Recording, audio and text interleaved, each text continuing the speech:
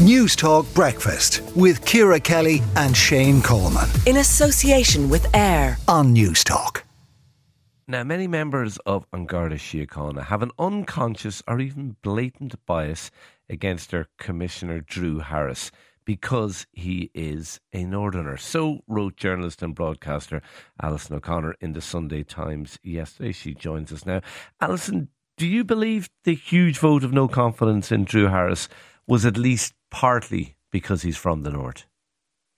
Good morning, Shane. Morning. I do, absolutely. And I think the very fact of having a confidence vote in the Commissioner would never have happened if Drew Harris was from Carrick or Cork or Clare.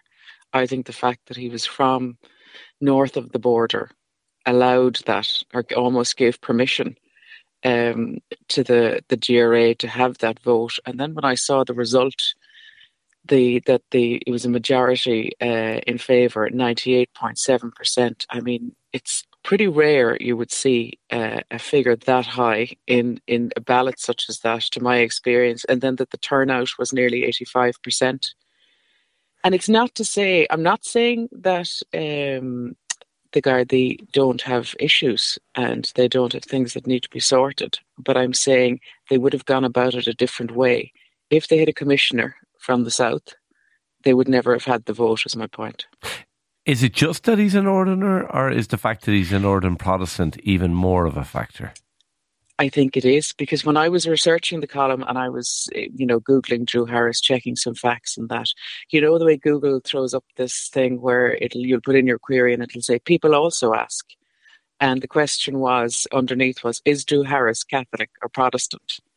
So obviously that's a question I think that people must ask a lot. And I think we don't even realise it a lot of the time, Shane, that we hold this sort of bias, which is even an inherent form of racism, I think. Where does it come from? Because, I was going to make the point that you're obviously not saying this is unique to Garda. You're saying this is across Irish society south of the border. Where does it come from? Why does it exist, do you think?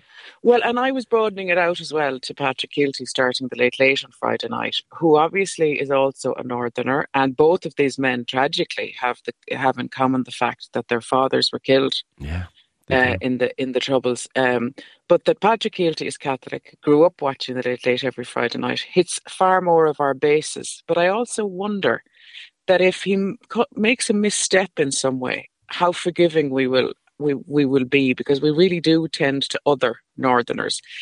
And I think that I don't know about you, Shane, I know you grew up much closer to the border. I didn't. I grew up in West Cork. It seemed an absolutely alien place.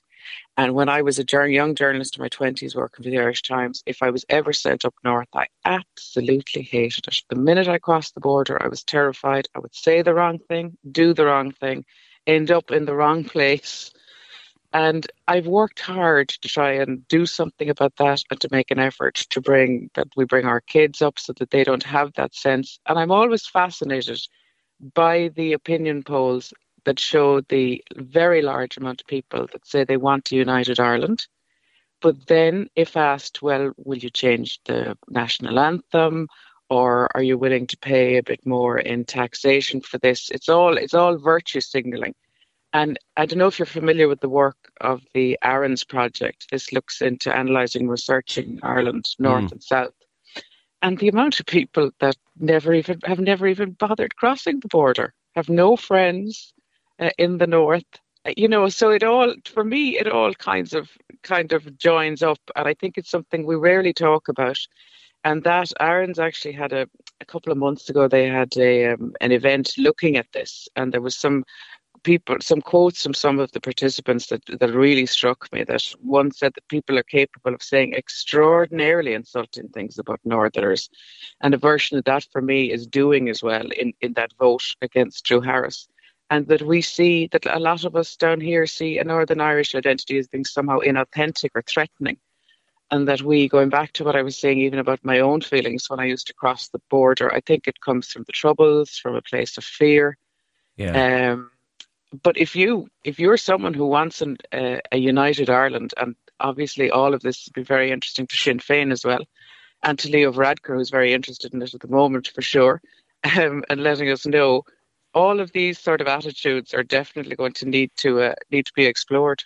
Yeah, I mean, do they look on us differently? I mean, you used the term Mexicans. You talk about the term Yeah, it Mexicans. was just something I first heard a couple of years ago, and apparently I only realised last week comes from that song "South of the Border" down Mexican Way. So So that's that's what what it's they what refer. people in the Yeah, north refer to people in the south as in Mexicans. South, and we then use, as I suppose you could call it, even the harsher Nordies is how we describe. A lot of the time we describe people who, the opposite way, who are from north of the border. Yeah, I have friends who live here who are originally from the north, and they do say, like that they learned pretty quickly not to really talk about the troubles and stuff, because they just, if A, there was no interest, or B, there was hostility. But then again, I think we elected Mary McAleese as our president. Yeah, and that crossed my mind looking at her on Friday night. That is true, but I suppose there are, in a way, exceptions to every rule. And if you think about it, I was also even, I think Mary McAleese was also very careful. And you remember the hassle that Mary McAleese had, if hassle is the word, or the trouble during her election campaign. Tribal time bomb and... Exactly, in relation to her Northern Irishness. And I mean, isn't it an extraordinary thing that you'd say about your friends who grew up in the Troubles, and that they're not allowed, if you like, in inverted commas? They realised pretty quickly in Southern society that sort of talk wasn't appreciated. Yeah.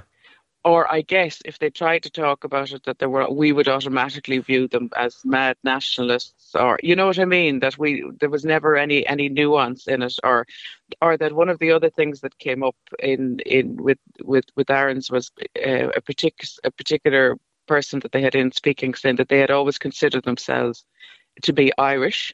And this was a young person. When they came down to Dublin to go to college, they were pretty quickly told, no, you're Northern Irish. See, I find that incredible. And again, maybe it's growing up near to the border. I would never think of somebody from Belfast as not being Irish. You see, I do think, Shane, that you being more, and also it is to do with being afraid of what is the other. If you've so many people have not been north of the border, and if they did, and I mean, it would still happen to me today. Maybe we haven't been for a while, I have to admit, but if you take a wrong turn and you end up in the wrong estate and there's Union Jacks on the pavements, you're in this sudden place of sort of terror, because you're thinking, oh my God, what's going to happen here? You feel as if you've landed in a completely alien place. We have to be realistic. If you go to some parts of Northern Ireland and you're from the south and you have a sudden registered car, you will not be welcome. That is a reality. Yes, but you don't, I suppose that is a reality, but you don't know how to gauge it exactly. Just how much trouble are you in if you've taken, but that's a part, that is certainly a part of it. But I mean, what's to say that more people can't go to Belfast for a weekend if they have young kids, go to W5, which we did, which is fabulous, or go further on, and where even to do that, if you felt more safe just doing that, being a city environment. But so many people don't, and then they will turn around and say in a referendum, in an opinion poll, do you want a united Ireland? Do you want a referendum? Yes, absolutely. Okay, fascinating. Really, when they don't even know what they're buying into. A listener from has texted in. I'm a member of An Garda Síochana. I'm extremely offended that your reporter, Alison O'Connor, is implying that the vote of no confidence with Drew Harris would not have happened if he was from the north. Do you want to respond to that, Alison?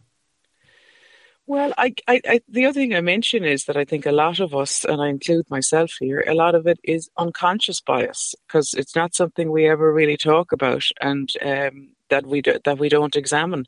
So I think the results, if you like, speak for themselves. He has got the full support. I've heard nobody in government such as utter any doubt in his continuing at the moment.